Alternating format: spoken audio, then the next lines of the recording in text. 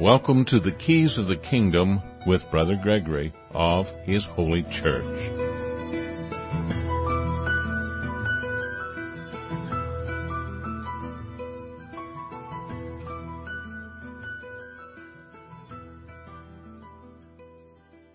Well, welcome to Keys of the Kingdom. I'm Brother Gregory, and again we're going to be talking about the Kingdom of God. And we're going to look at a couple of different things in connection with what we talked about last week, which was the 1619 Project, which is this almost brainwashing approach to history that is being presented by the New York Times and other institutions that are actually putting this already into the curriculum of your schools, which is absolutely amazing that they're actually putting this misinformation in your public education curriculums. And of course it will filter into many of the private school curriculums as well, because that's who's making the books. And if you listened to our shows last week, we talked about the Reese Commission, and where the government actually uncovered the fact that many philanthropic organizations were trying to change the way in which Americans view history. But it didn't begin in the year 2000 or 2008, but in 1908, they began to alter your history books so that you would change your view of American and world history. Now, of course, a number of years ago, about 20 years ago, I saw them taking history courses simply completely out of school, and so that you would have people who are actually history majors, believe it or not, in college, who couldn't tell you who was in the different wars that America has fought since the American Revolution.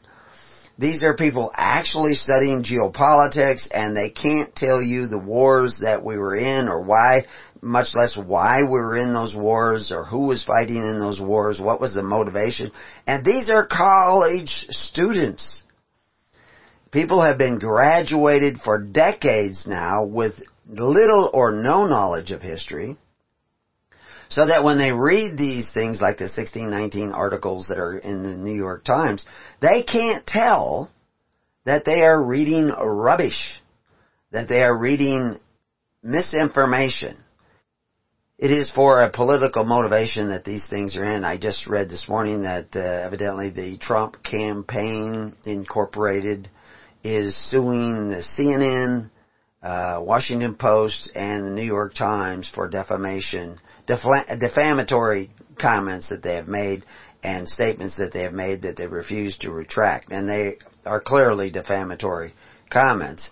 And that's become pervasive in the news. I mean, 87%, maybe even as much as 90% of the college professors are all liberal, Democrat philosophy. Now that shows a bias in the hiring of professors so that you get this particular political viewpoint when they're presenting history or even literature in the universities. And of course this is affecting generation upon generation now, and that is being filtered through those halls of supposed education. And one of the reasons why is because they lack critical thinking. But what actually we're going to start talking about today is an article that I read I guess it was yesterday, and I put together a few notes on the article. But the article was written by Rick Plasterer, and he quotes a number of theologians in the article, and it's basically on what it seems to be a series on social justice. The particular article, we have it linked now. If you go to our social justice page in preparingyou.com, which you can find using the search engine up there. But that critical theory coverage that he has in his article, we have links to his article on that page at least twice. Critical theory's advent in the Christian world and how to respond. Now, critical theory is not the same as critical thinking, and we'll go through some of that. But he has an article in there where he quotes a number of different people. Some are somewhat less biased than others. Clark Shebe, I think I have his name right. He's the director of the LeBrai Fellowship in Victoria, British Columbia. And he quotes him rather extensively in this, but he also quotes the other side and some of their philosophies and ideas as well. But anyway, I've added a little section to our social justice page on this critical theory. And I really didn't know much about critical theory. Now, I've looked up a great deal about it yesterday and late last night and early this morning was going over what people think critical theory is. And you would think critical theory, that has something to do with critical thinking. That's how you come up with a theory that is a critical theory. But actually it has nothing to do with critical thinking.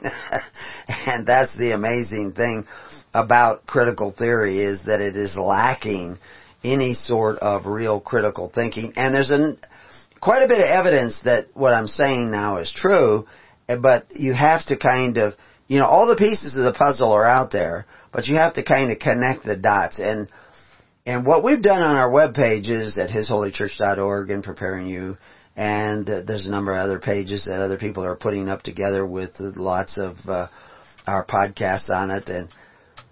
And if you get into there, we try to link these things back and forth so you can find the different pages, but they're the expression of a number of different people that are trying to show you what everybody seems to be missing, including Rick Plasterer and Clark Shebe.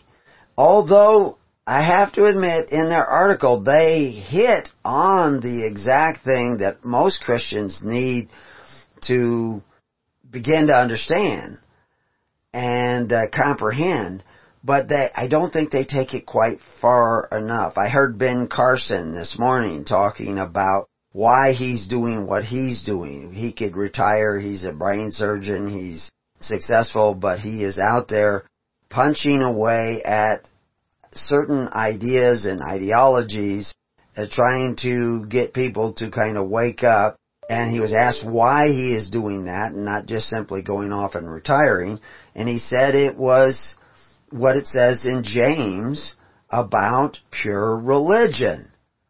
And Rick Plasterer also quotes that same section of the New Testament where it's talking about pure religion. And they put it in a better context than I hear most ministers do, and we'll get to that eventually. But that's what Ben Carson was also quoting. And I shared that on my Facebook page. But and I'm going to see if anybody else looks at it. And I also ran out of time because I had to get ready for this morning's program.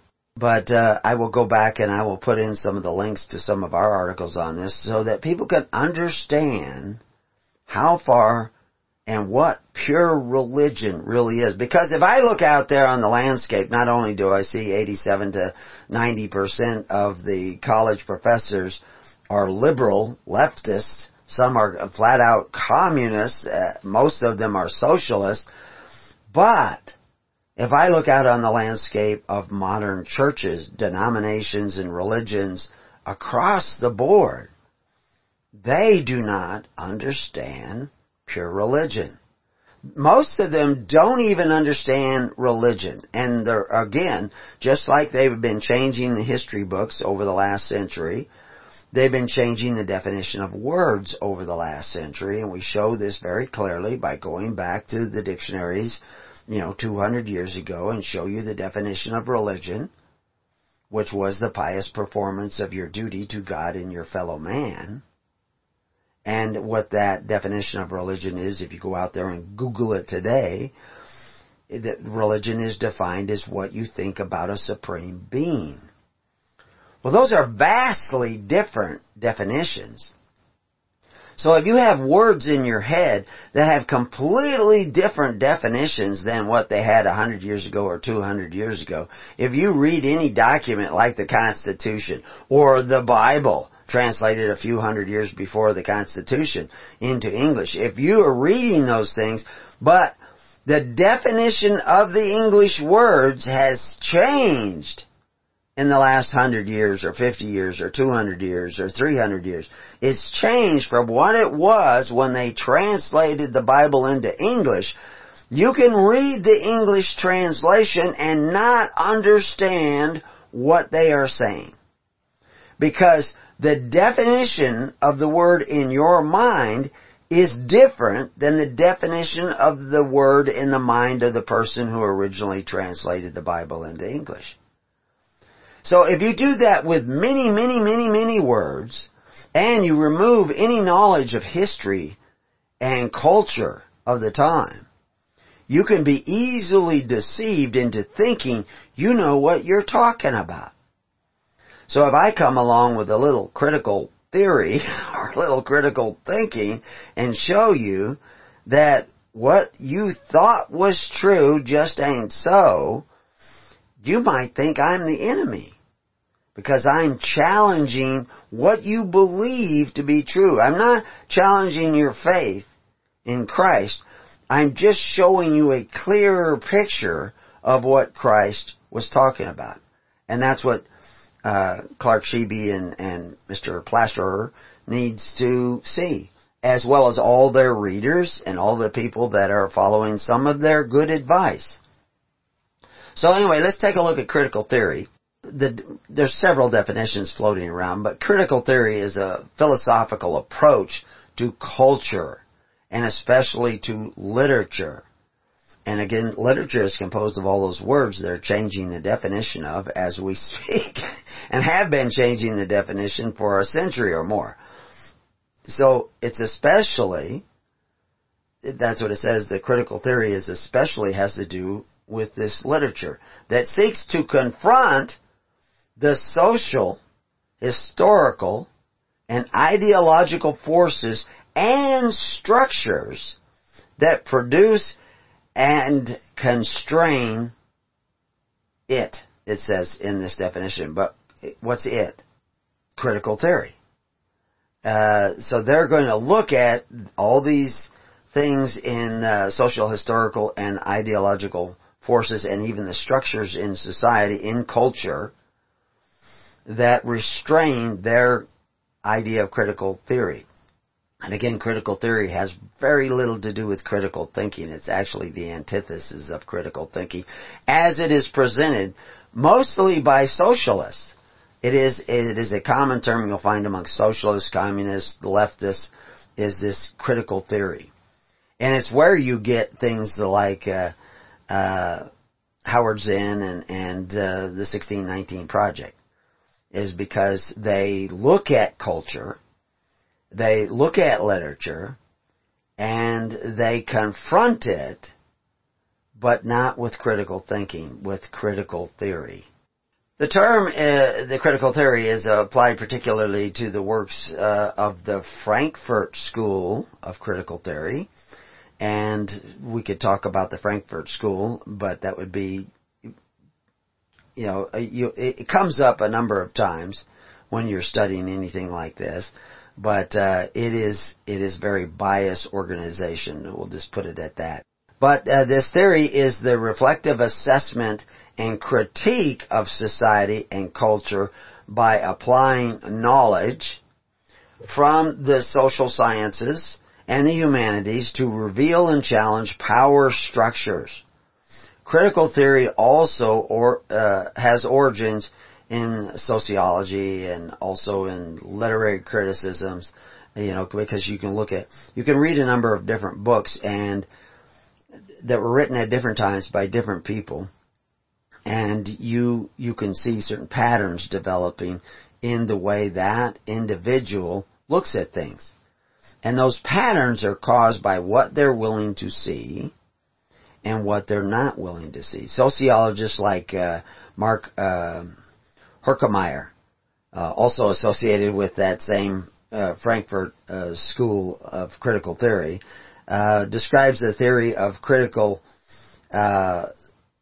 this theory of critical, as critical insofar as it seeks, and this is his quote, to liberate human beings from the circumstances that enslave them.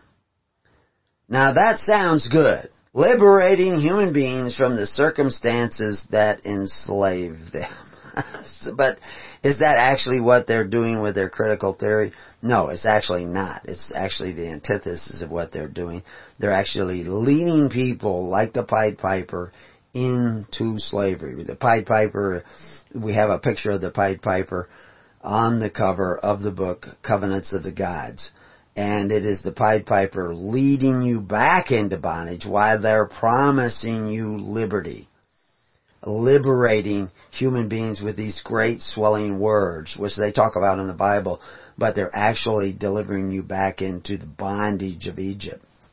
Which is, all that has already taken place in America. I know a lot of people want to think America is one of the freest nations in the world. And to some degree it is, although I can show you countries where you have a lot more freedom on a day-to-day basis simply because the governments of that country are not as good at being totalitarian as other countries. They're just not very efficient at totalitarianism, so you have a certain amount of freedom in those countries.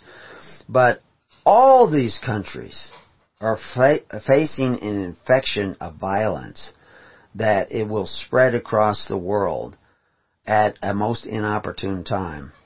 And you need to prepare for that, the same as the early Christians prepared for that, because it was during the decline and fall of the Roman Empire, where when the Roman Empire, of course, they did a lot of persecution of the Christians, and there's a reason why, and most people don't understand why. Most Christians today don't qualify for that kind of persecution. We see the rise of persecution in Christianity today, but it's because people have some idea of what Christ was talking about. They read about Christ in the Bible, they see some of the things that He says and that He does, and they are drawn to that, and that means they're drawn towards Christianity. They believe themselves to be converts, but they are not yet perfected in Christ because of some of the things left out of the evangelism of Christ in the world today.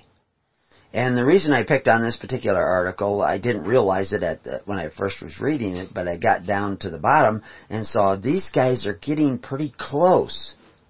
They just have to take it another step farther. Ben Carson's getting pretty close, but he has to take it another step farther.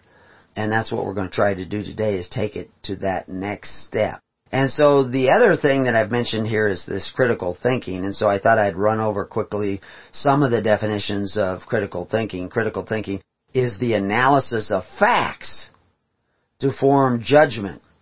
Now you can't cut out certain facts. You have to take all the facts and put them in. And analysis means certain facts are going to be more important than others. But you have to consider those facts. You can't just erase certain facts. And of course that's why CNN is getting sued and the New York Times is getting sued, because they remove certain facts.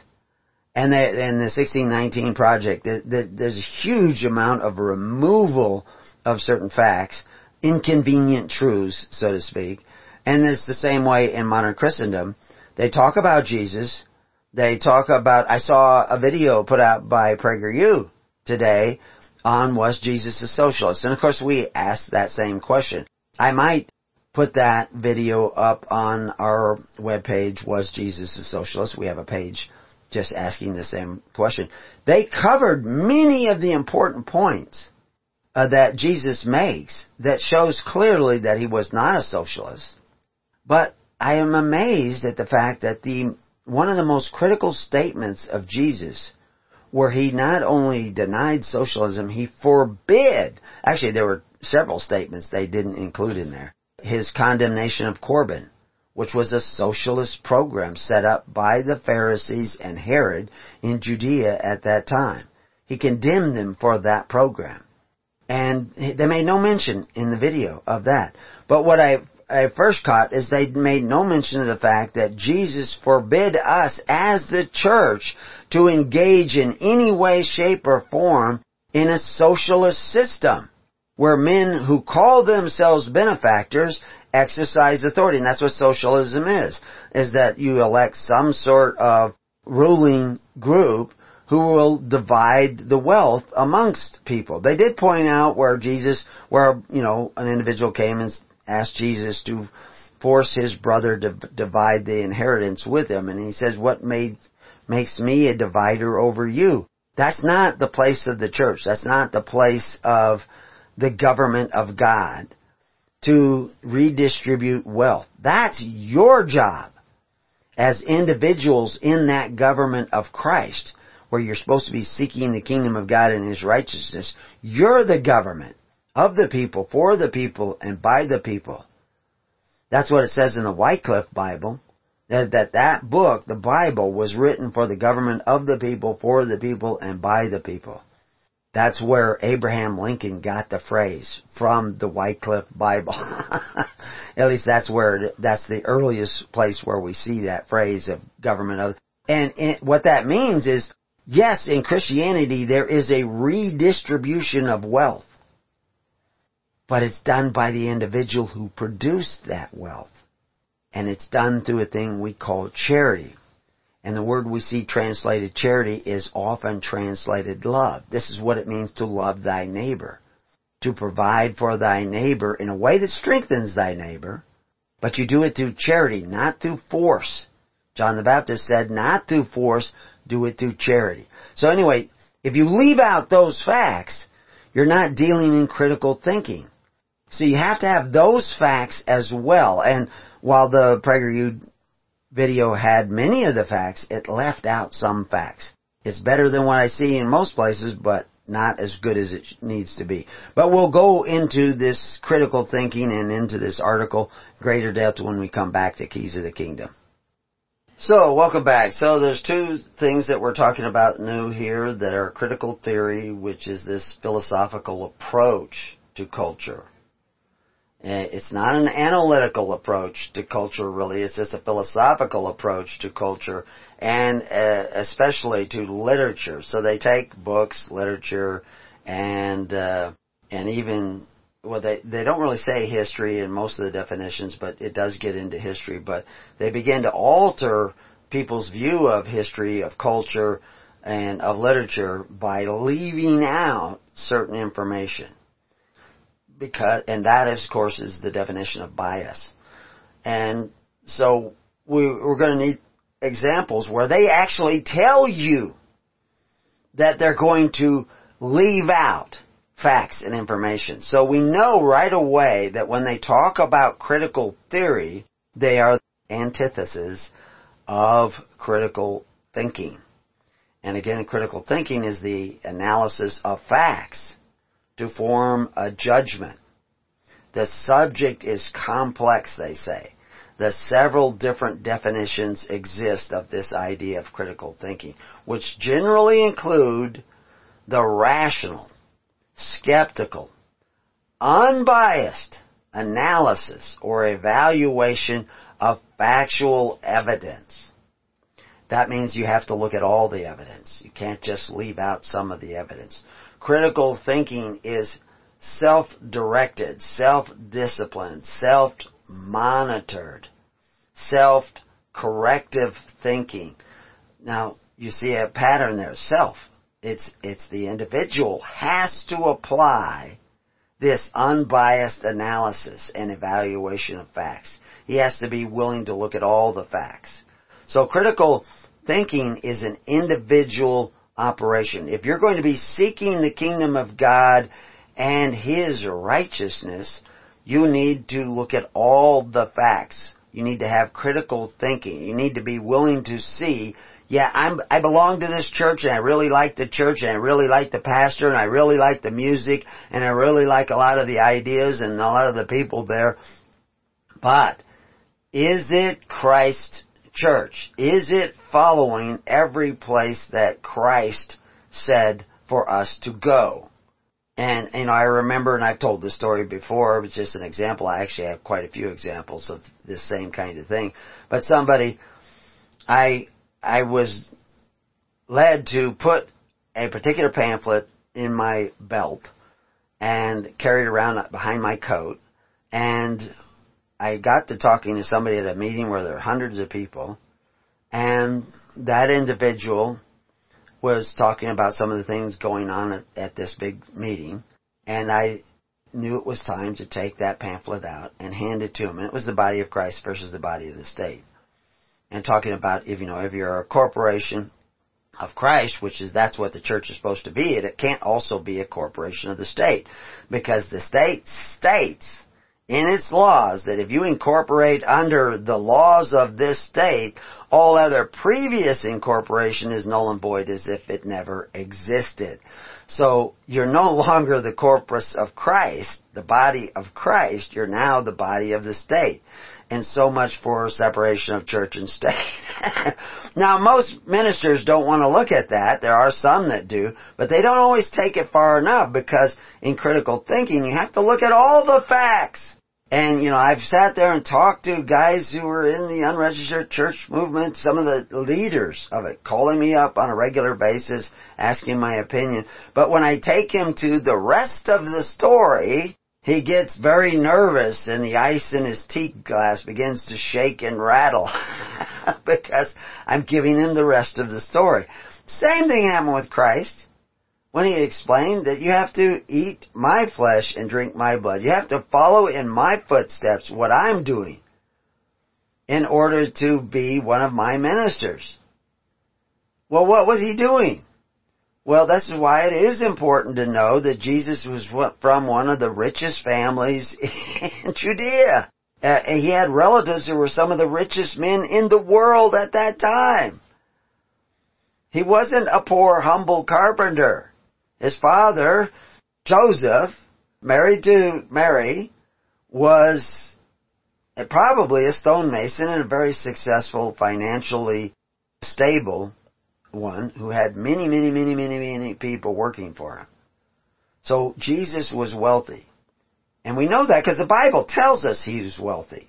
This is one of those facts people just skip over. Though he was rich, Paul says, he made himself poor. He gave away his wealth. So that's a fact. It states that right there. Now that people try to edge around that fact because it's one of those inconvenient truths. But that's the same reason why some of the unregistered churches didn't want to hear the whole story. And that's what we tell you is the whole story. And the whole story as we see it so far, God may show us more. We'll show you where we're getting it right in the biblical text, just like that PragerU video talked about everything, but didn't talk about where Jesus said, you've seen the governments of the Gentiles who call themselves benefactors, but exercise authority one over the other. It is not to be that way with you. He's talking about the socialist state of Rome and the socialist state of many other nations who were taxing people to obtain a treasury to help out the poor with their free bread and circuses. Rome was becoming a socialist state, which of course centralized power in the hands of the emperor, just like it did with Stalin, just like it did with Mao, just like it did with Pol Pot. And then what did you end up with? Bloodshed. Now the Christians were the brunt of a great deal of that bloodshed. There were a lot of other factions, which we don't have time to go into now, that were opposing the direction in which Rome was going. They wanted to restore the republic and get away from this social democracy, very indirect democracy. I mean, the emperors were elected with an electoral college, and eventually they did away with the electoral college, and they just kind of inserted themselves with people like the Praetorian Guard, etc. But that's another whole story. I would love to have conversations with people who want to know. If you have questions, join the network, ask the questions, we'll address it on the podcast. Put these questions together, and we already, most of what you see on Preparing You and it says holychurch.org, and many of the books that we've published there that are free online are the result of questions. But don't just call me up, ask the questions, put it on the network, put it in writing so we can hone that question so we can get to the root of the problem. But anyway, you can join the network by going to preparingyou.com and joining the network there. And it's based on geographical areas, so all the people in the network, you won't get their emails, only the people geographically as close to you as possible. And the purpose of the network is to help you do what Christ commanded, and it's not just for debate, but you can ask questions there, and we will try to address that, because a lot of times your question is the same question a lot of other people are asking. So anyway, this critical thinking is this analysis of facts to form a judgment. Well, you need all the facts. The subject of critical thinking is complex, and there are several different definitions in existence of this idea of critical thinking, but they're all overlapping. And they all include a rational, skeptical, unbiased analysis or evaluation of those facts. Critical thinking is, again, an individual thing. It's self-directed, self-disciplined. But it's not critical thinking if you remove some of the facts. It presupposes assent to a rigorous standard of excellence and mindful command of their use of the facts and analysis. If you aren't rigorous in your standards, if you start excluding certain facts and just saying, well, this is what when you talk to people and you show them, yeah, but Jesus said this, they change the subject rather than address what he said.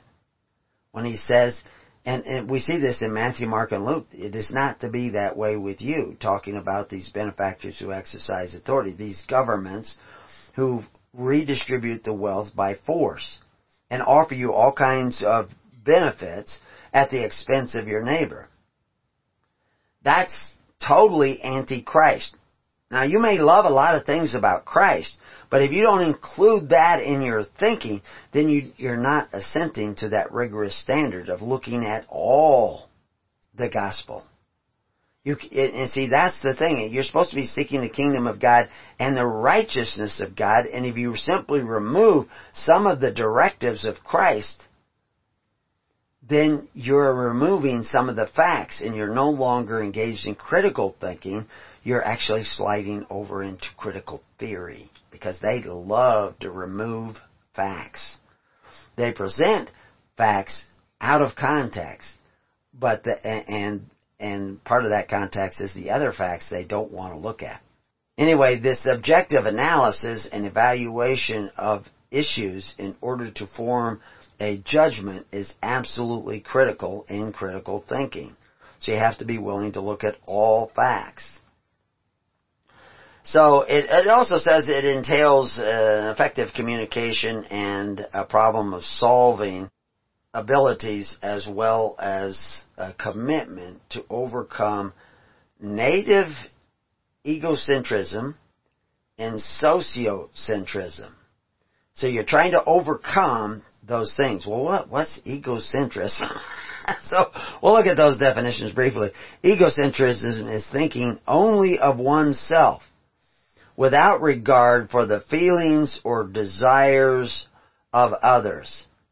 It is self-centered. Well, that's the antithesis of Christianity, because you're supposed to not just love your neighbor, but love your neighbor as yourself. You have to love your neighbor's children equal to your own children. You have to care about them.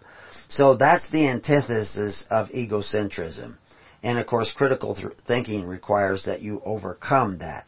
Now, sociocentrism is a tendency to assume a superiority or a rightness of one's own social group. And of course, that's the big thing in modern philosophies that are being taught in the colleges, is that you belong to a group. And your group is better. They use it as your group is better because it's more oppressed than the other group, because they divide everybody into this socially oppressed. Shibby first discussed the increasingly popular idea of social justice is the end goal of Christianity. And to some degree he's right. Social justice is the end goal of Christianity, but that's why we've already dealt with social justice in our article at Preparing You, and we've probably done programs on it.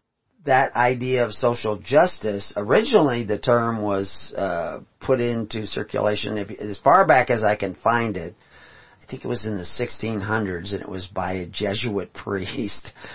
But he was talking about social justice where we, much like Christ, was concerned with the weightier matters of law, judgment, mercy, and faith.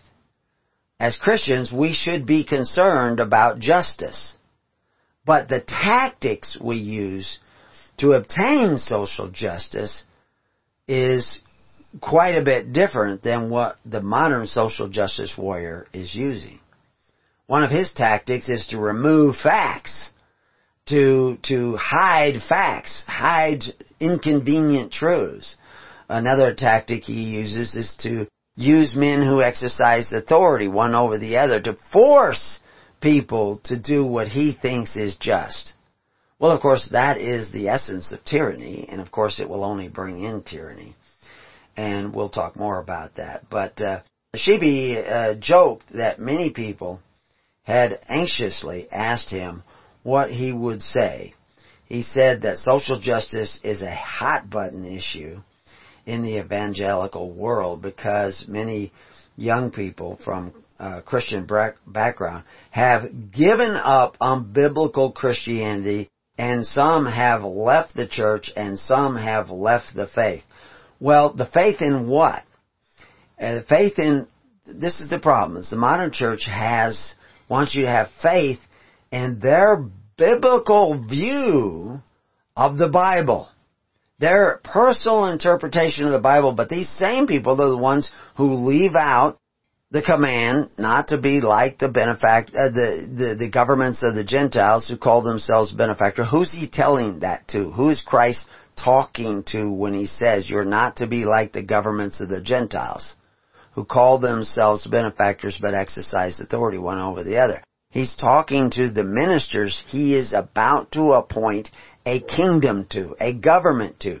The church, by definition, is one form of government. But if I even just say the word government, you think somebody who exercises authority. But the church is a government that does not exercise authority over you. It operates entirely by free will offerings, by faith, by hope, by charity. That's not the way most governments operate. They operate by force and fealty and violence. They force the contributions of the people and redistribute the wealth. We say it's by charity. That's a different kind of government. So that when they say the church is one form of government, it is. But when he says that many of these young Christians have left biblical Christianity, I question whether they're leaving true biblical Christianity or the interpretation of the modern church who says it's absolutely okay to go to men who exercise authority one over the other and force your neighbor to contribute to your welfare. And that's why you have people coming out and thinking that Jesus Christ was a socialist. Like I said last week, Ocasio-Cortez is quoting Jesus in her drive for a socialist state, which is the antithesis of what Jesus was talking about, but yet she gets away with quoting Jesus, and people don't even get what is she saying that's wrong. Buttigieg did the same thing, and I'm sure you can find lots of others.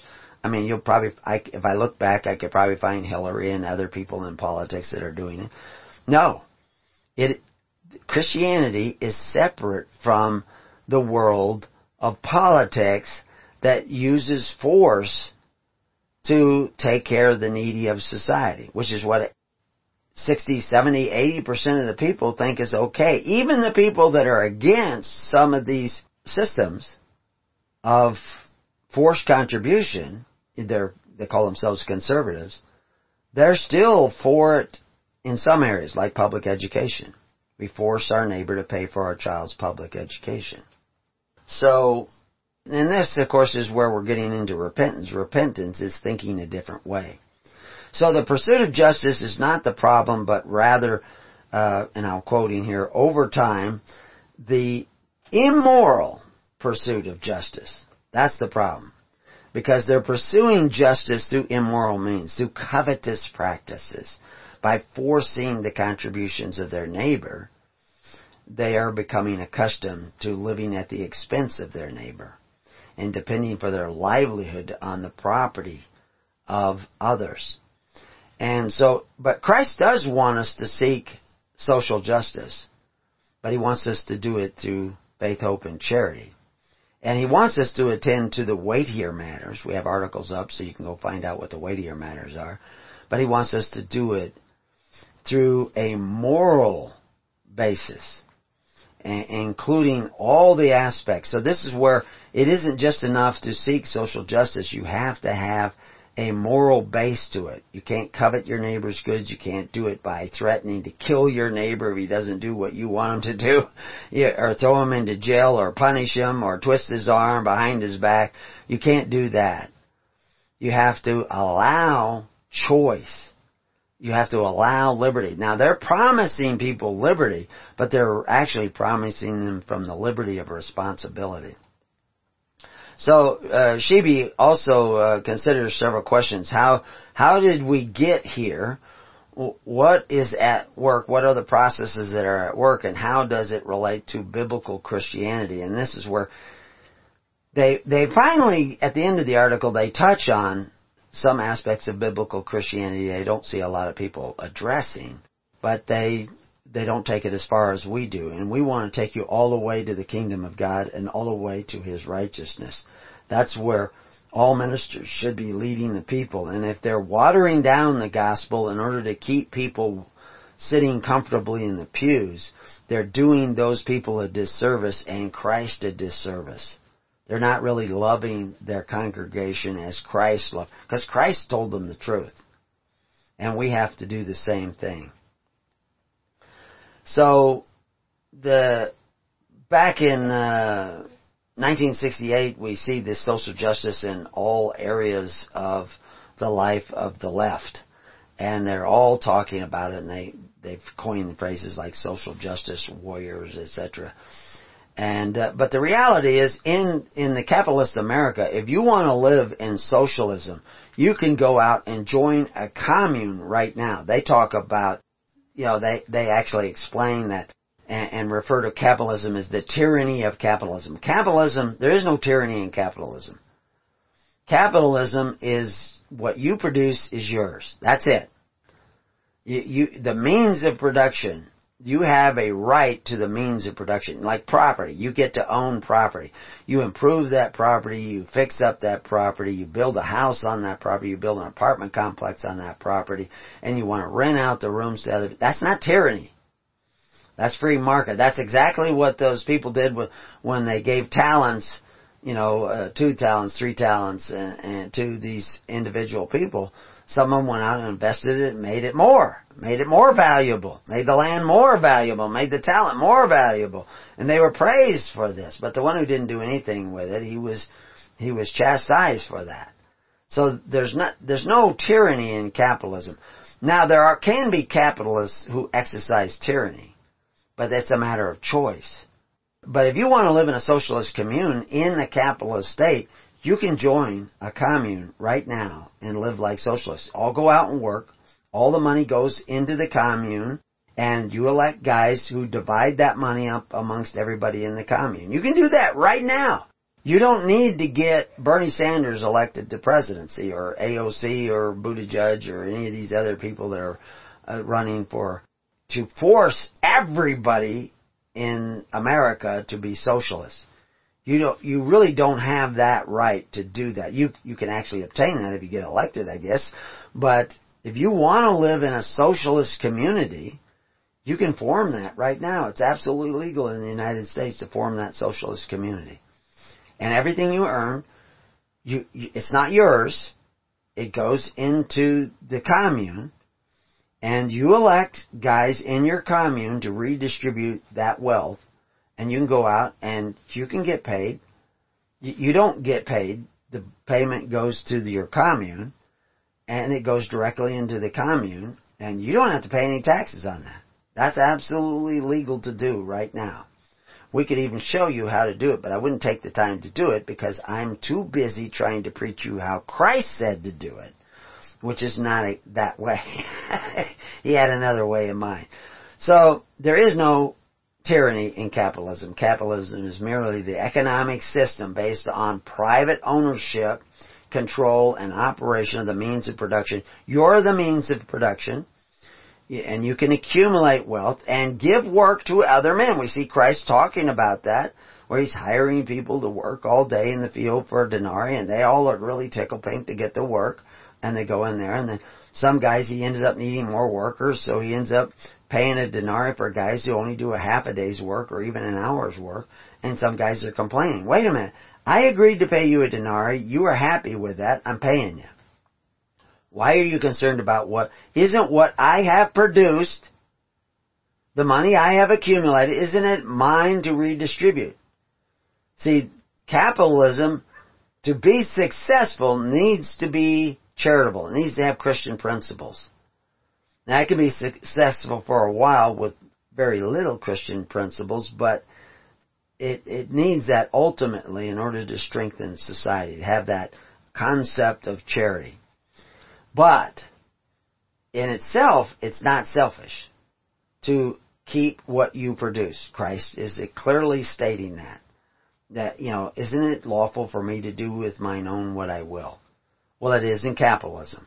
And if you want to be in a socialist system, like I say, in a capitalist system like America, you can create your own socialist system right now. Everybody who wants to be a socialist, get together, form these communities, and set it up. It's right in the law that you can do this. And you start sending your paycheck directly into the community and elect guys to redistribute the wealth amongst you. So you can do that right now, tax-free. You can do that. But I'm not sure that's really what a lot of you want, because what you want is power. And that's what we see. There is a vengeful spirit amongst the cultural Marxists. They want control. They want power. They want power over your speech. They want power over what you can say and what you can't say. Now, you don't have a right to that power. You don't have a right to that vengeance that we see some of these Marxists talking about. You read Isaiah 63:4. For the day of vengeance is in mine heart, and the year of my redeemed is come. Vengeance is the Lord's. Even in Romans 12:19, dearly beloved, avenge not yourself, but rather give place unto wrath. For it is written, vengeance is mine, I will repay, saith the Lord. So his is the vengeance, not us. So what we have to be doing, back again to seeking the kingdom of God and his righteousness. So anyway, they want to divide the world into the oppressed and the oppressor. That's not really the way we do it, because that requires judgment and a vengeful heart. What we want to do is seek righteousness. We don't do the dividing, let God do the dividing. But anyway, we'll talk more about this, and we'll get to where they actually get close to the kingdom when we return to Keys of the Kingdom in a moment.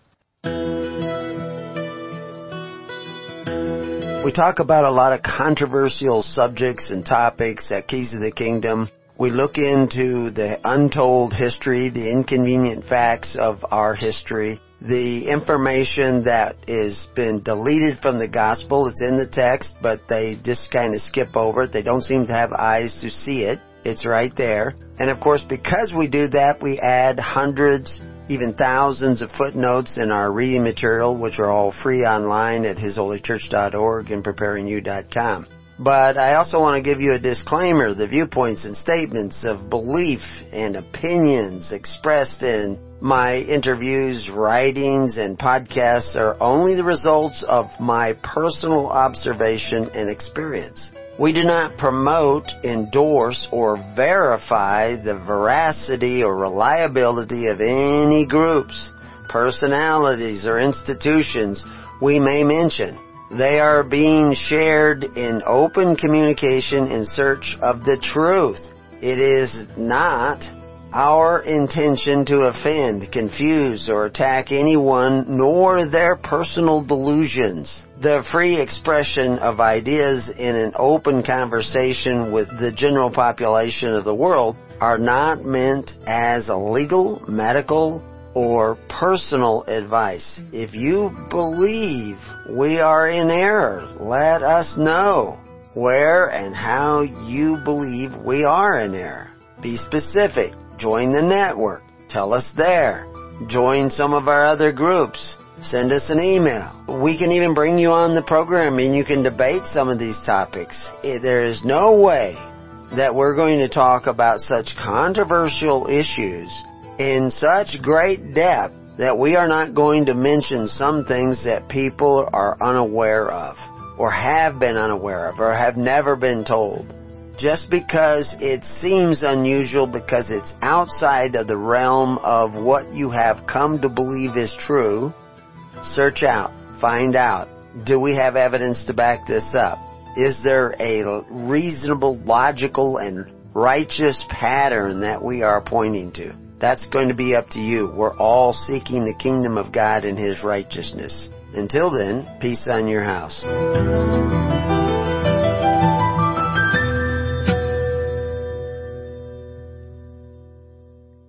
So welcome back to Keys of the Kingdom. So like I said, the critical theory people like to divide the world into the oppressed and the oppressor, and the powerful and the advantaged, and the powerless and the disadvantaged.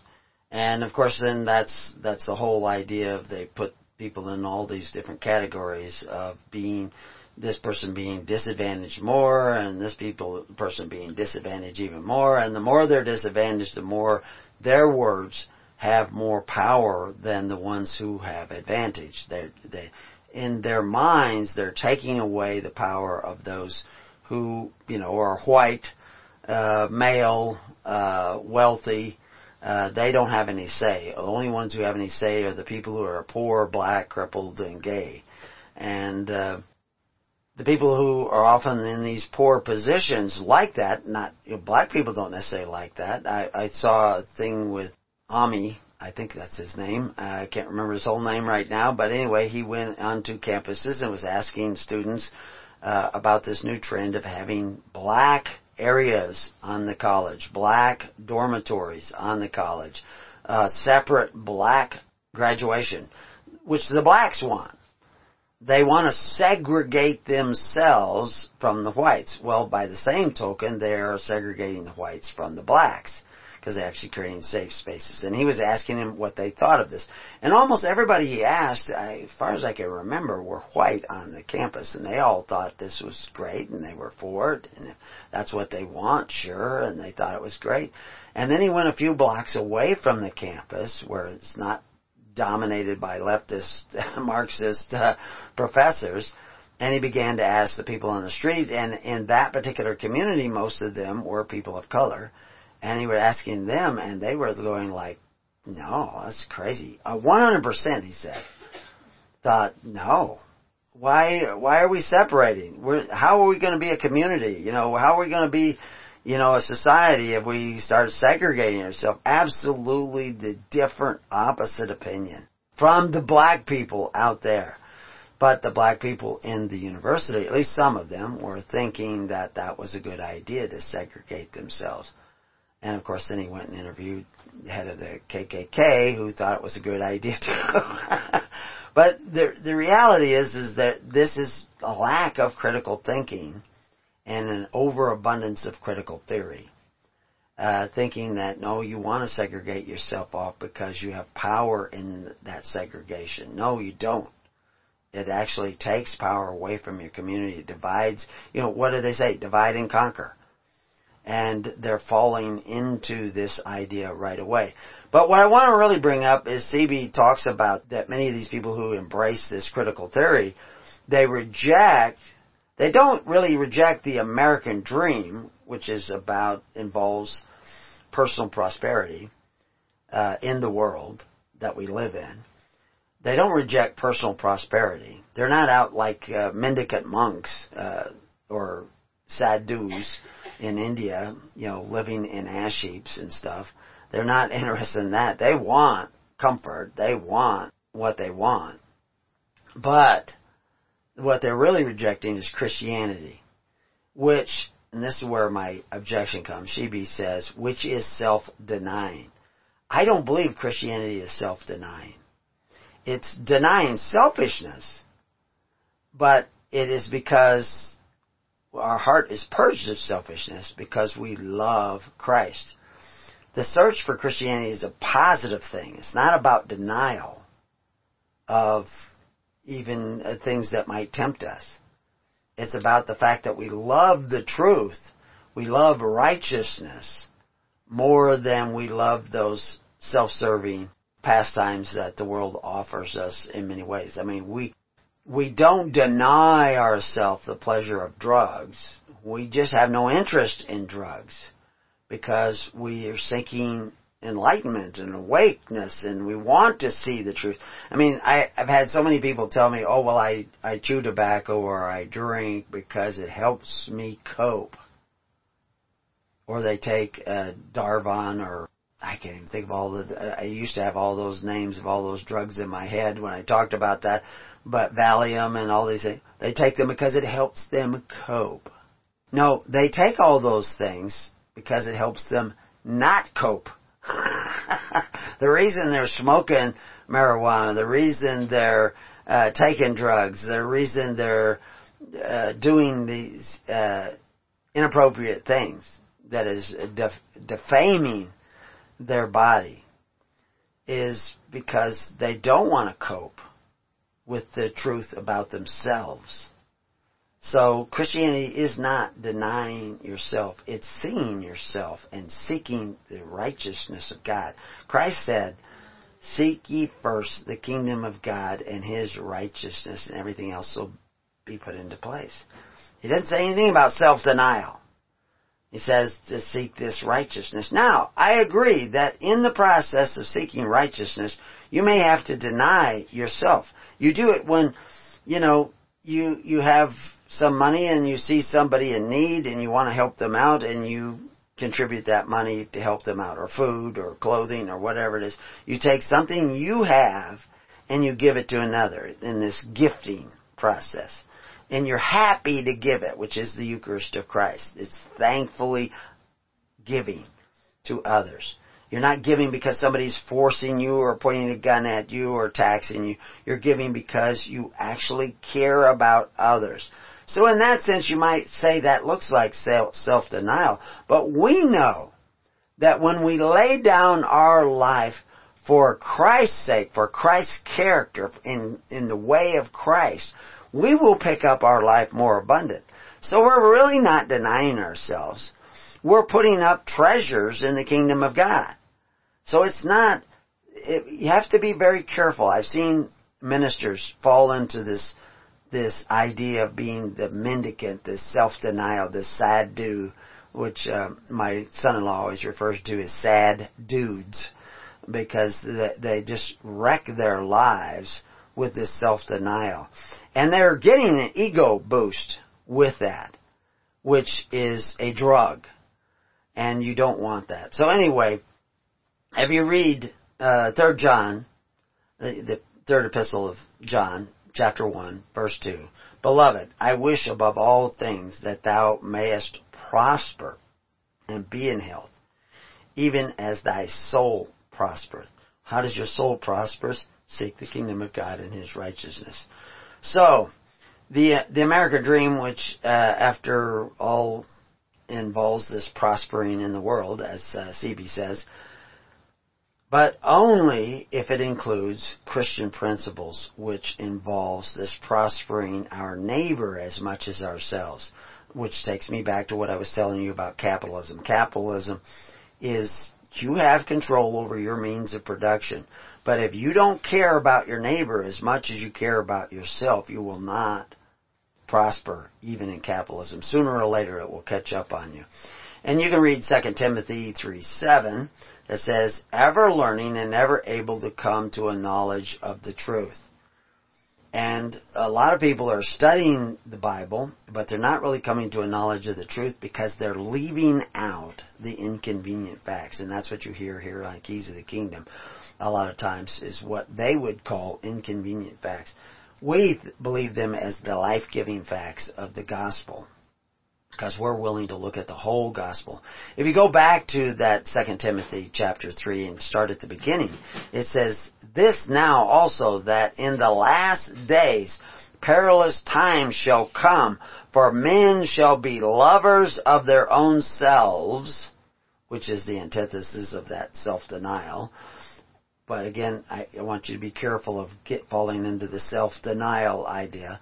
But the point is, they love themselves. You are supposed to love yourself, but you're also supposed to love your neighbor equal to yourself, your spouse equal to yourself, your children equal to yourself, your neighbor's children equal to yourself.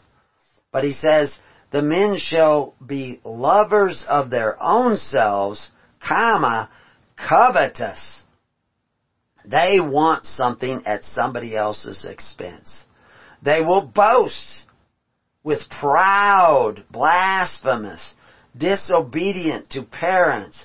In other words, they don't want to take care of their parents. They want to do no more ought for their parents, which takes us back to the Corban that the PragerU video failed to mention.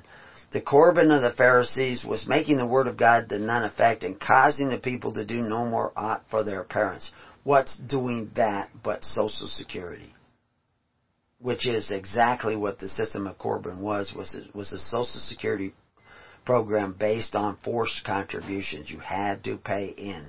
And they had Gabbai Molokai ministers going out there pacing off your fields to make sure that you contributed the right amount, counting the branches on your branches on that plant to see what they had coming to them, because you had to give them a share, 10-20%.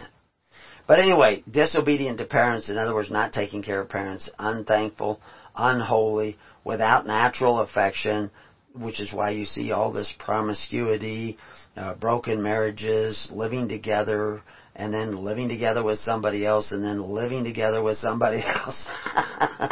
And then of course you get into the bisexual and all these kinds of, and then people don't know what sex they're even at. They have this dysphoria about it. And I sympathize with that. But that is a product of this selfishness.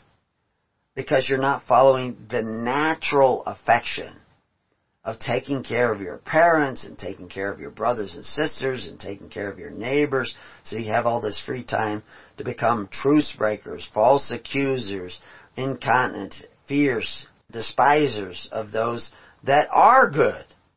Where you hate the guy who stays married and stays faithful to his wife. And you become traitors, heady, high-minded, lovers of pleasure, more than lovers of God, having a form of godliness, but denying the power thereof. From such turn away. We're supposed to... Now, there's many people that do all those things that I mentioned, those covetous practices, all socialism, free education, pay my student loan, pay my kids' public school education out of tax dollars. All that is the covetous practices. And from such we are to turn away. Now, we're not condemning them. We're just saying we're not going to be a part of that system. We're going to be a part of a righteous system that's based on faith, hope, and charity. And it goes on to say, of this sort are they which creep into houses and lead captives silly women, laden with sins, led away with diverse lusts. This is the modern church. And not just silly women, but silly men as well. I don't want to be chauvinist about it. That think they're following Christ, but they're actually engaged in those covetous practices, which Peter talks about will make you merchandise, curse your children, and make you surety for debt. And all of which has taken place. All of which has happened. When you hear about it in the news, the debt rising at a phenomenal rate. But ministers goes on to talk about ever learning and never able to come to a knowledge of the truth. So that's what we're trying to share with you, is the whole truth. In the article, they talk about the heritage of liberation theology, which began back in the 1960s, and we talked about it way back. This liberation theology had a place in the communion or communities of what thought themselves to be Christian communities, because they did not understand this full gospel, which we see the PragerU video leaving out. We're not to be like the governments of the Gentiles who call themselves benefactors but exercise authority.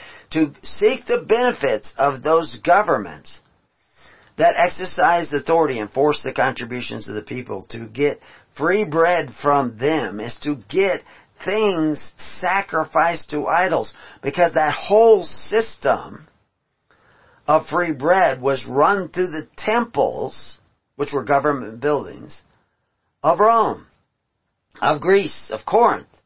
That's how they provided the free bread to these socialist systems that were being set up all over the Roman Empire, all around the Mediterranean, and they were providing for the needy through forced contributions, which is the antithesis of the gospel according to John the Baptist, according to Jesus Christ, according to Peter. And Peter warns that you would again become entangled in the yoke of bondage because of these covetous practices. And you would become merchandise. You'd become surety for debt. All of which has happened. And it's happened while people have been preaching you half of a gospel. Because they removed the inconvenient truths that are right there in the text. Just as we saw with the PragerU video. Said a lot of good things. And I believe that the people who put together the video have a lot of good intent. But if you're not going to preach the whole gospel, you're preaching a lie. Because that's the definition of a lie. It's a lie by omission of the whole gospel. And the whole gospel is that we should be taking care of one another through faith, hope, and charity entirely. So, talks about his hermeneutical key and this liberation theology and those things in the article. And he talks about relevant to a contemporary world.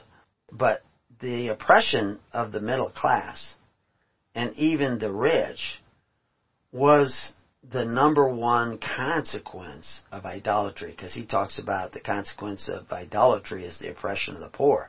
Well, eventually it did lead to the oppression of the poor, but it started with the oppression of the rich, came down to the oppression of the middle class, and eventually included the oppression of the poor.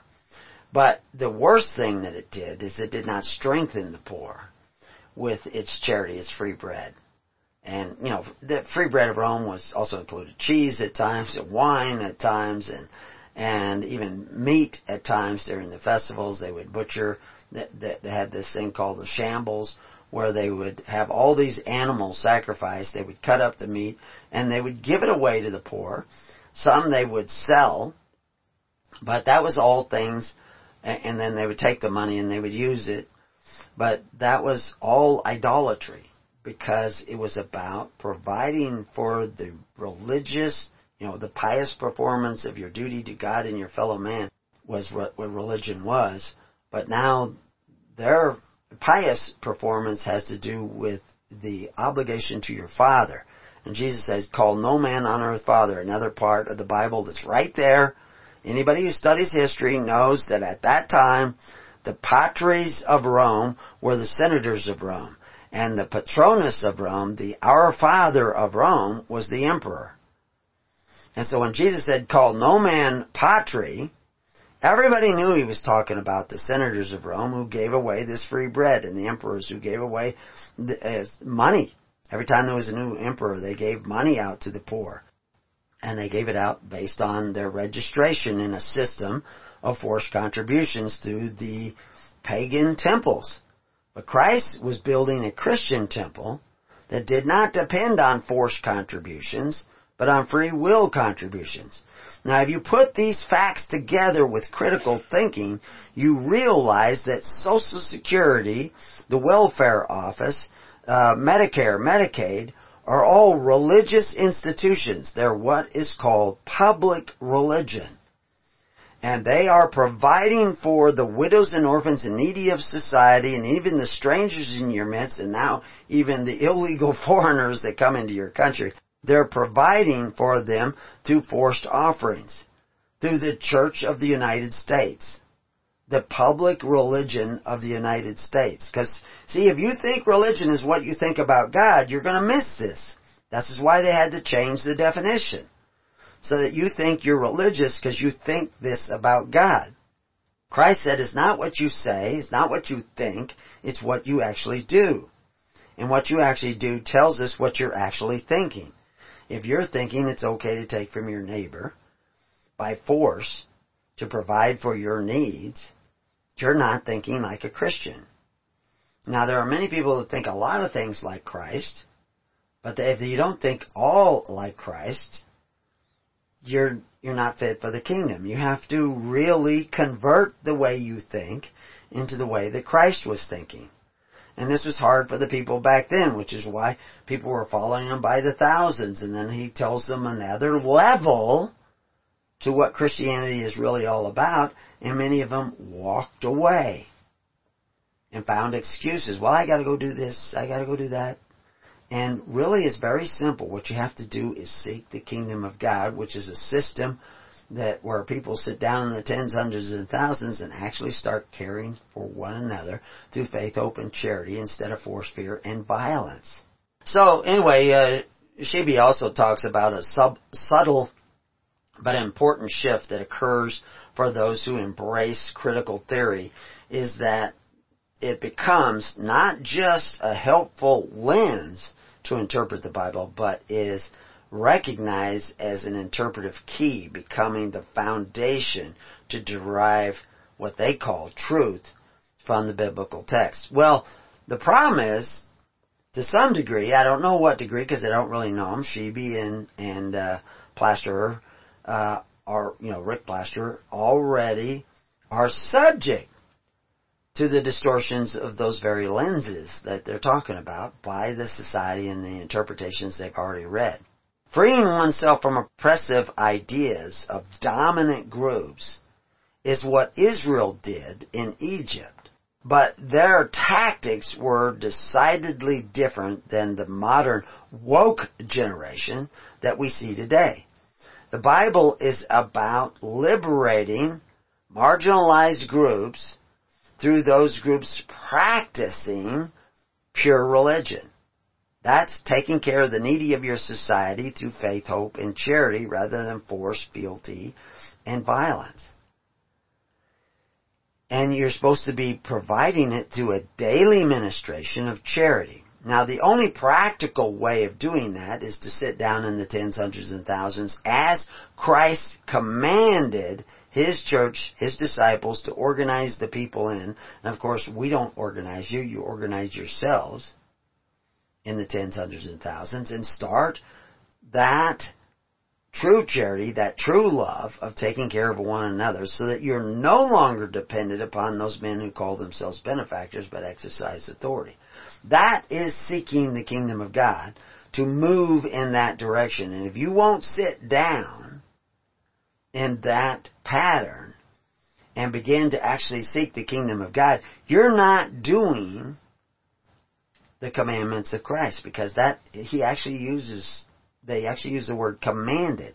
That's where Christ commanded people to actually do something.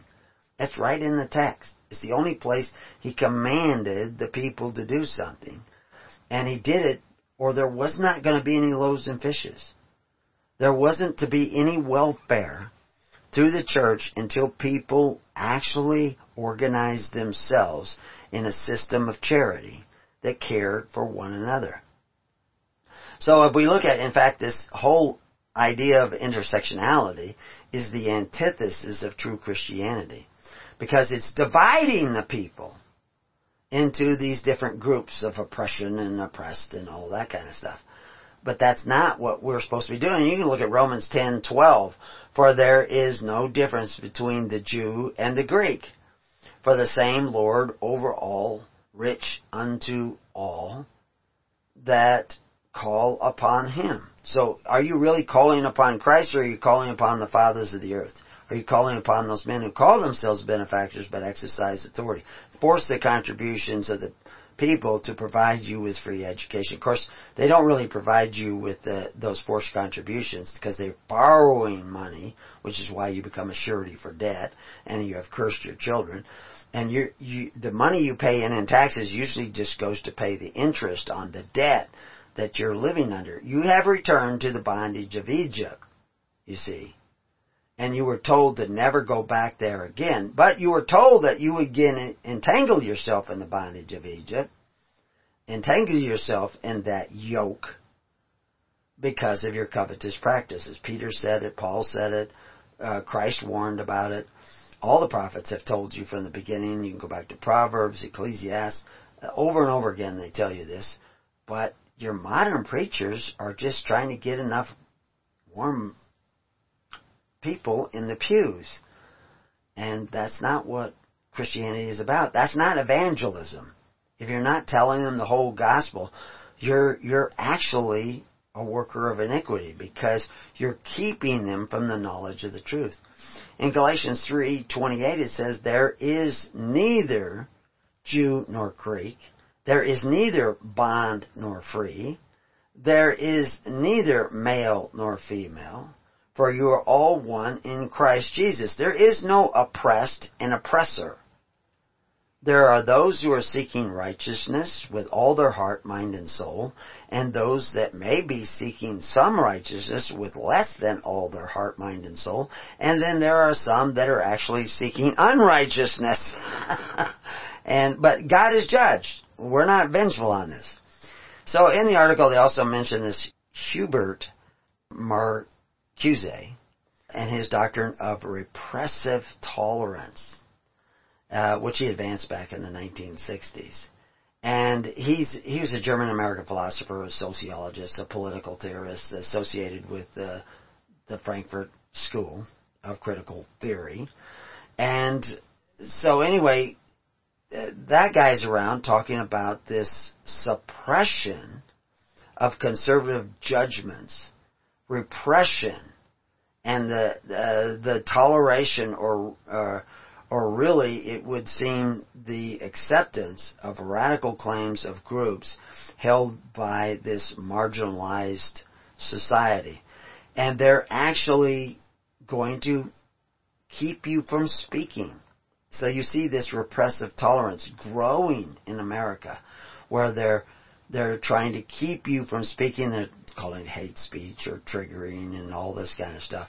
But that's all part of that critical theory, because they don't want to look at all the facts, which we will when we return to Keys to the Kingdom. So welcome back to Keys to the Kingdom. So we have this idea of oppressing speech, oppressing ideas from those people who divide the world into the oppressor and the oppressed.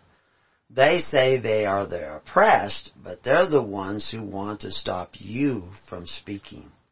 And we see that same spirit in the way in which they approach their critical theory, because they oppress, they shun facts in the biblical text, so that you think the Bible is about what a lot of modern church people say the Bible is about, which is supposed to be about what you think about God, when the Bible is about how you're going to take care of loving your neighbor, the responsibility that put on you by God to love your neighbor as yourself. And you think by going to church and doing a little bit of token charity, that, helping out a few widows, maybe sending some money to Africa or South America to some missions there, that you are practicing Christianity, when actually Christianity was taking care of all the widows and orphans in your own congregation entirely, 100%, so that none of them had to go to the men who call themselves benefactors but exercise authority. None of them had to go to the temples, the government buildings of Rome, of Corinth, of Athens.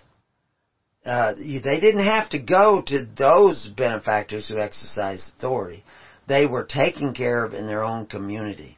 Now, certainly, most of the elderly would be taken care of by their children or their nieces and their nephews. But they would also be, occasionally there isn't enough of those prospering because people die. They get the flu and die or whatever. And so then that's where the church comes in. And the church is to facilitate that charity of taking care of the needy of society through charity, through faith, hope, and charity, rather than force, fear, and fealty, which is the way the world does it. You have to sign up. Now you owe them. You have to pay in. They can actually, if they've incorporated under Nimrod or Cain or Caesar or FDR, they, with their institutions, they can borrow money against the future of your children, and then provide you with the benefits today. Of course, that would curse your children with the debt. And of course, if you've watched any news, even CNN will tell you this. But if you know anything about what's going on, that's exactly what's happened. Everybody born today are born in debt. Born in the United States, born in New Zealand, born in Australia, born in England, born in Canada. All those children are born in debt and will someday have to work to pay off that debt, to pay that interest back into the traveling merchants of the earth. And that's the system you've created. And you've created that system because people haven't been preaching the whole gospel. They haven't been preaching the whole truth. And anything that is less than the whole truth is a lie. So ministers get up in their pulpit and they preach a lie because they don't tell you the whole truth. They say, oh, well, we're just preaching the milk of Christian kindness. Well, then that's not a congregation. That's just somebody out there on the street that you've got to come in and sit in your pew. That's not really a congregation of Christ. That's not the church established by Christ. That's just, you're just telling people to be nice to each other, which is good, but not the gospel. Because that's the hard truths of the gospel. The inconvenient truths of the gospel is you should be taking care of all social welfare in your communities, if those communities are truly Christian communities. Which is why, because you've allowed this whole system of Corbyn, this whole system of social welfare to grow up in your nation, you're no longer a Christian nation. You're no longer following the way of Christ. You are part of the system of oppressors and oppressed, because you've become accustomed to living at the expense of your neighbor and have developed a habit of doing so at the expense of others. You cannot rid your society of oppression by oppressing others in your society,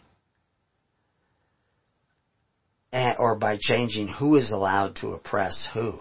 That was the thing in Iran. They were complaining about the Shah tortured people. And they said the CIA was teaching them how to torture people. And when a CIA agent was asked that, he was just shocked. And he said, we can't teach these people anything about torture. Because he knew they tortured people. But the revolution of getting rid of the Shah simply put the torture stick in someone else's hands. And, now many of those torturers now became devout Muslims so they could keep the torture stick they used before. Now many of them were killed off too in the violent revolution.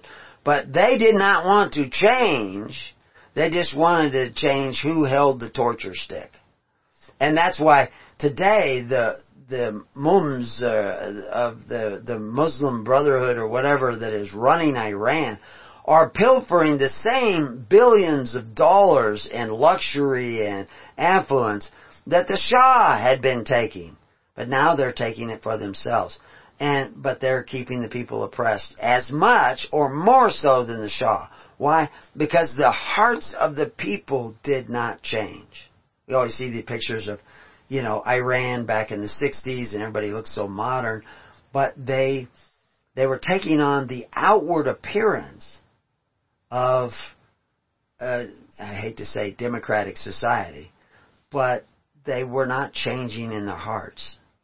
And that's what I realized, is you have to change. And one of the ways to begin that change in your heart is to sit down in the tens, hundreds, and thousands and actually begin the process of learning what it takes to take care of one another through faith, hope, and charity. And that's what you have to do, which is why Christ went to all the trouble to command that. Now, in this article that we've been kind of taking some of my notes off of, they talk about several principles are important to understand the Bible on its own terms. And they say, 1, the world is God's creation and therefore good. Well, actually, he's using the word world there improperly. The world, as you see probably most often in the New Testament is from, there's 4 different Greek words that are translated in the world. One of them is constitutional order and system of government. Your religion is to be unspotted by the world. That's the word he's using there. I don't know what word they're using in this little statement that he makes is this number 1 thing. The planet was created by God. The life on the planet was created by God, and it was good. But it also has the potential to shut out the light, which is what you see in this critical theory. They shut out certain facts. They don't want to look at those things. They want to live in darkness. They want to sit in darkness. And this is when Christ came, found the world sitting in darkness. And he wanted to bring light to it. So the planet, the people on the planet are not necessarily good unless they let the light of God into their hearts and into their minds. And when they do, they will start to see that we should be taking care of one another through charity, not through force. Why you have to explain that Christ was not a socialist is clear evidence that people do not understand who Christ is. The second thing he says is human power cannot be the basis of understanding reality. Well, that's true. We have to have revelation in order to understand. Intellect alone is not enough, because intellect can be biased. Intellect can be prejudiced. Intellect can shut out certain inconvenient facts. So we need that revelation of God. In order to let that revelation of God, we need to make a place in our heart for God. And one of the ways you do that is to sit down in the tens, hundreds, and thousands and strive, seek the righteousness of God. In other words, to live by faith, hope, and charity instead of force, fear, and violence. So if you sit down to do that with any kind of congregation, don't just say, I'm not going to sit with that guy because he's too poor. I'm not going to sit with that guy because he's too this or he's too that. It's a free assembly. You're not a corporation. It's a free assembly. And yet there will be poor amongst you in heart and in spirit and in morality even. But you forgive them and say, look, I'm just sitting here to start this process of seeking the kingdom, which is an individual process. Critical thinking is an individual process. So even when you sit down, somebody was talking about elders, and that is one of the big misconceptions. You can look up our article on elders. They were talking about elders having, who's your elder in your church? Because they want to know who has authority in your church. Elders have no authority in the church. Ministers have no authority in the church. They have authority in their life. They have authority in their family. Hopefully they exercise that authority with love. But they have no authority in the church because we're not to exercise authority one over the other like the other governments of the Gentiles. An elder is simply the head of a family. The idea that giving this office of power to somebody you call an elder in your church, that's felonious. That's a misinterpretation and mistranslation. But anyway, number 3 that they mention here is there is a unified field of knowledge and morals based on revelation instead of the facts of dominant cultures or simply analysis of oppressor and oppressed. All that's kind of interesting. I think it misses the understanding of the Bible entirely. He did not hit it. He doesn't hit it until later down in the article. And then when he hits it, he doesn't hit it as hard as I've been hitting it for you. And hopefully he will, I'll try to send the audio to them and see what they think of it, because it's all about their article. You cannot rid your society of oppression by changing who is allowed to oppress. And I give you the example of Polybius' statement when he said 150 years before Christ and John the Baptist. He says, the masses continue with an appetite for benefits and the habit of receiving them by the way of the rule of force and violence. The people, having grown accustomed to feed at the expense of others and to depend for their livelihood on the property of others, institute the rule of violence in their government, because the church is not their government. They're not taking care of the widows and orphans and needy of their society through charity. They're doing it through force and violence. And now uniting their forces, massacre, banish, and plunder, which we see is the inevitable result of critical theory. They're going to banish speech. They're going to banish opinions. They're going to go in and scream so you can't even talk at your meetings. They're going to plunder. Today they're just plundering with noise, but we see the violence on the street as well. Hitting people and bashing people. Creating war in the street. This is what's coming from preaching half a gospel. And you need to stop. And you need to preach the whole gospel. And he goes on to say, until they degenerate, the people degenerate again into perfect savages, which we see in these Antifa rallies and protests, finding once more a master, a monarch, a Stalin, a Mao, a Pol Pot. That's where they're headed. And that is the opposite direction of Christianity. And the reason that they're headed that way is that churches have not been preaching the whole truth of the gospel of the kingdom. Exodus 22:21, thou shalt neither vex a stranger nor oppress him, for ye were strangers in the land of Egypt. So they use quotes like this to say that we're supposed to help the illegals entering into America. Now, personally, I don't think we need a border wall if we were still the walls of righteousness that we once were in America. But we become a socialist nation with our free education, our free health care, our free this, that, and the other thing, our welfare systems. And so therefore we don't have the moral integrity. We become savages. We pillage our neighbor, forcing him by the sheriff going there and taxing him so that we can have free education for our kids. This is taking a toll on our Christianity. It is dividing us from Christ because we are oppressing our neighbor to obtain those benefits we have developed an appetite for. Now, when I'm saying this, it's just going over a lot of people's heads. Because they don't want to accept the truth that we as Christians should be homeschooling or private schooling our children. We should be taking care of the health and education and welfare of our children through free will offerings. Not depending upon those men who exercise authority one over the other. But we are. Yet we still call ourselves Christians. I've seen Christian ministers say, well, I'm sending my kids to public school as evangelists.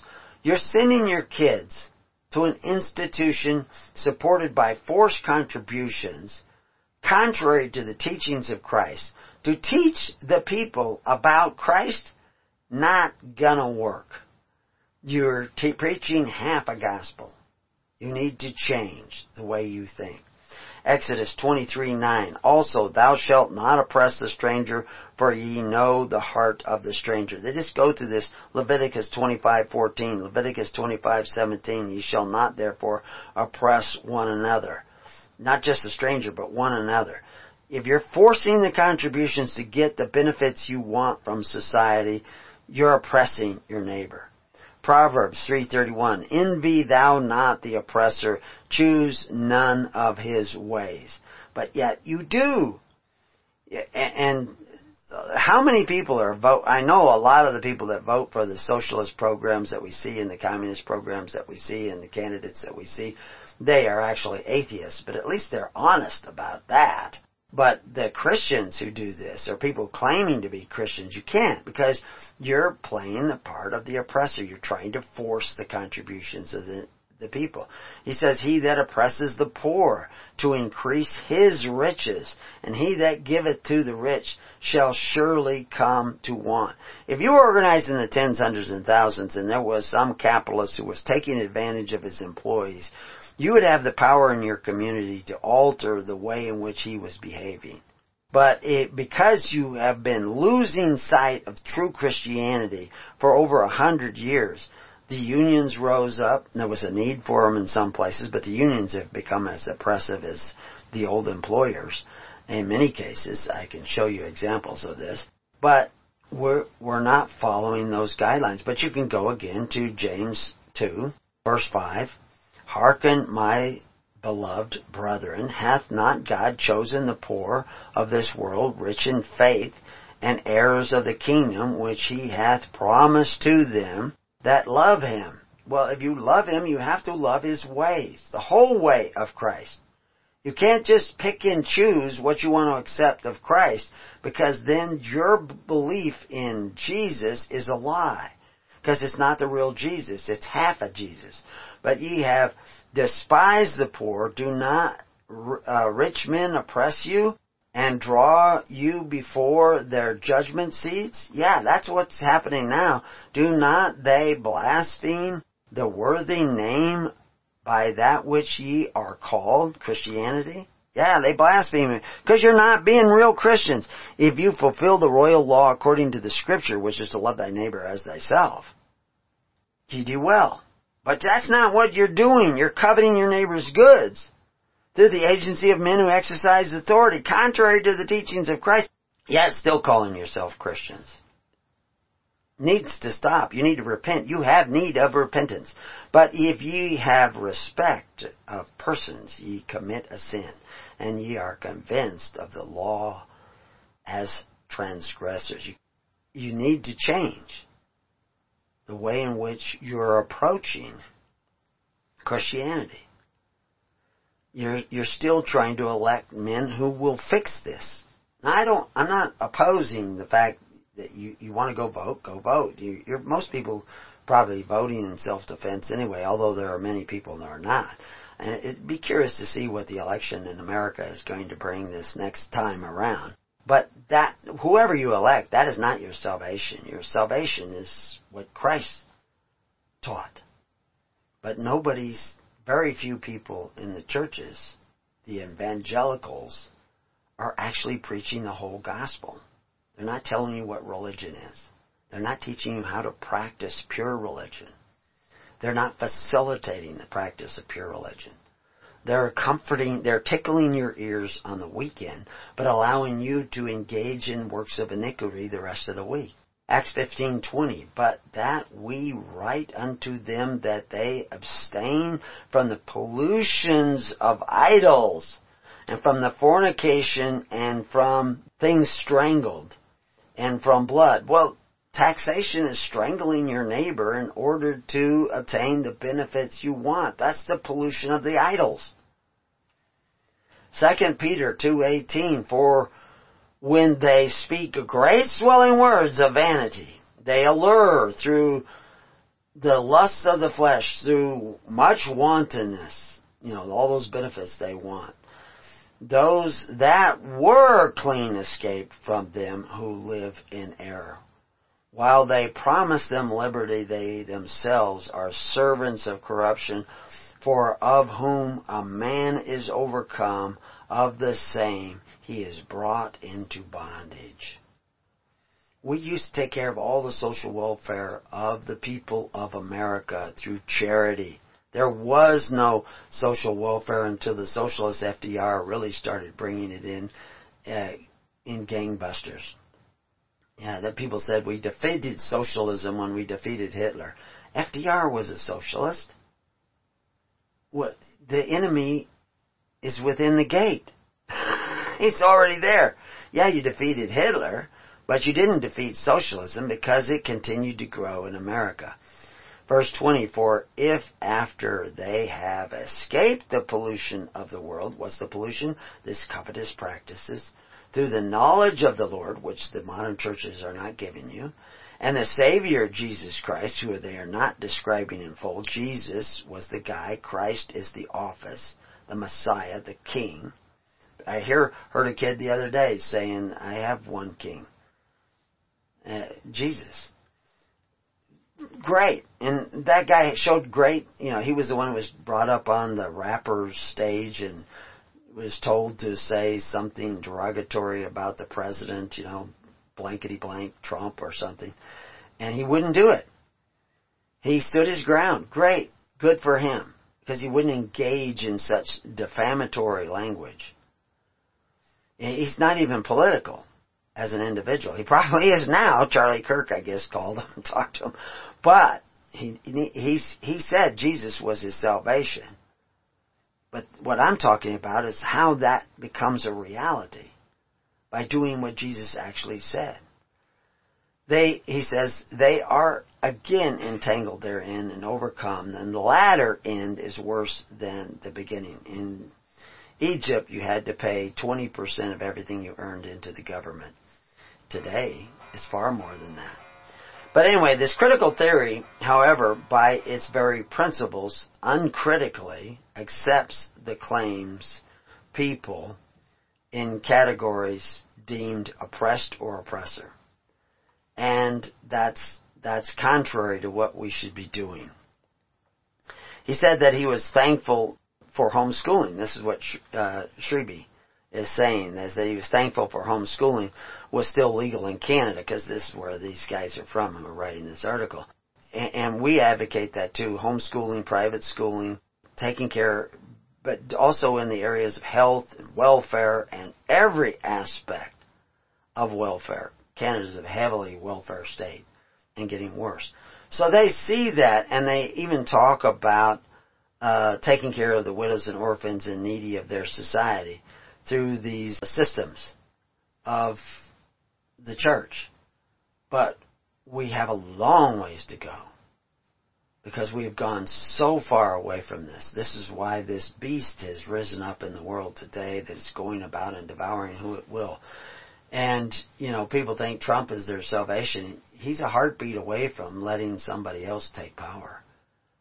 The power structure is already there, and they talk in this critical theory about structure. But the structure of the kingdom of God is sitting down in the tens, hundreds, and thousands, voluntarily organizing yourselves in these groups, picking ministers who are here to actually be public servants through charity, through faith, through hope, and through love. That's Christianity. If you're not doing that, you have need of repentance to turn around and think another way. And so anyway, we'll talk more about this next time on Keys to the Kingdom. Till then, see you on the network. God bless.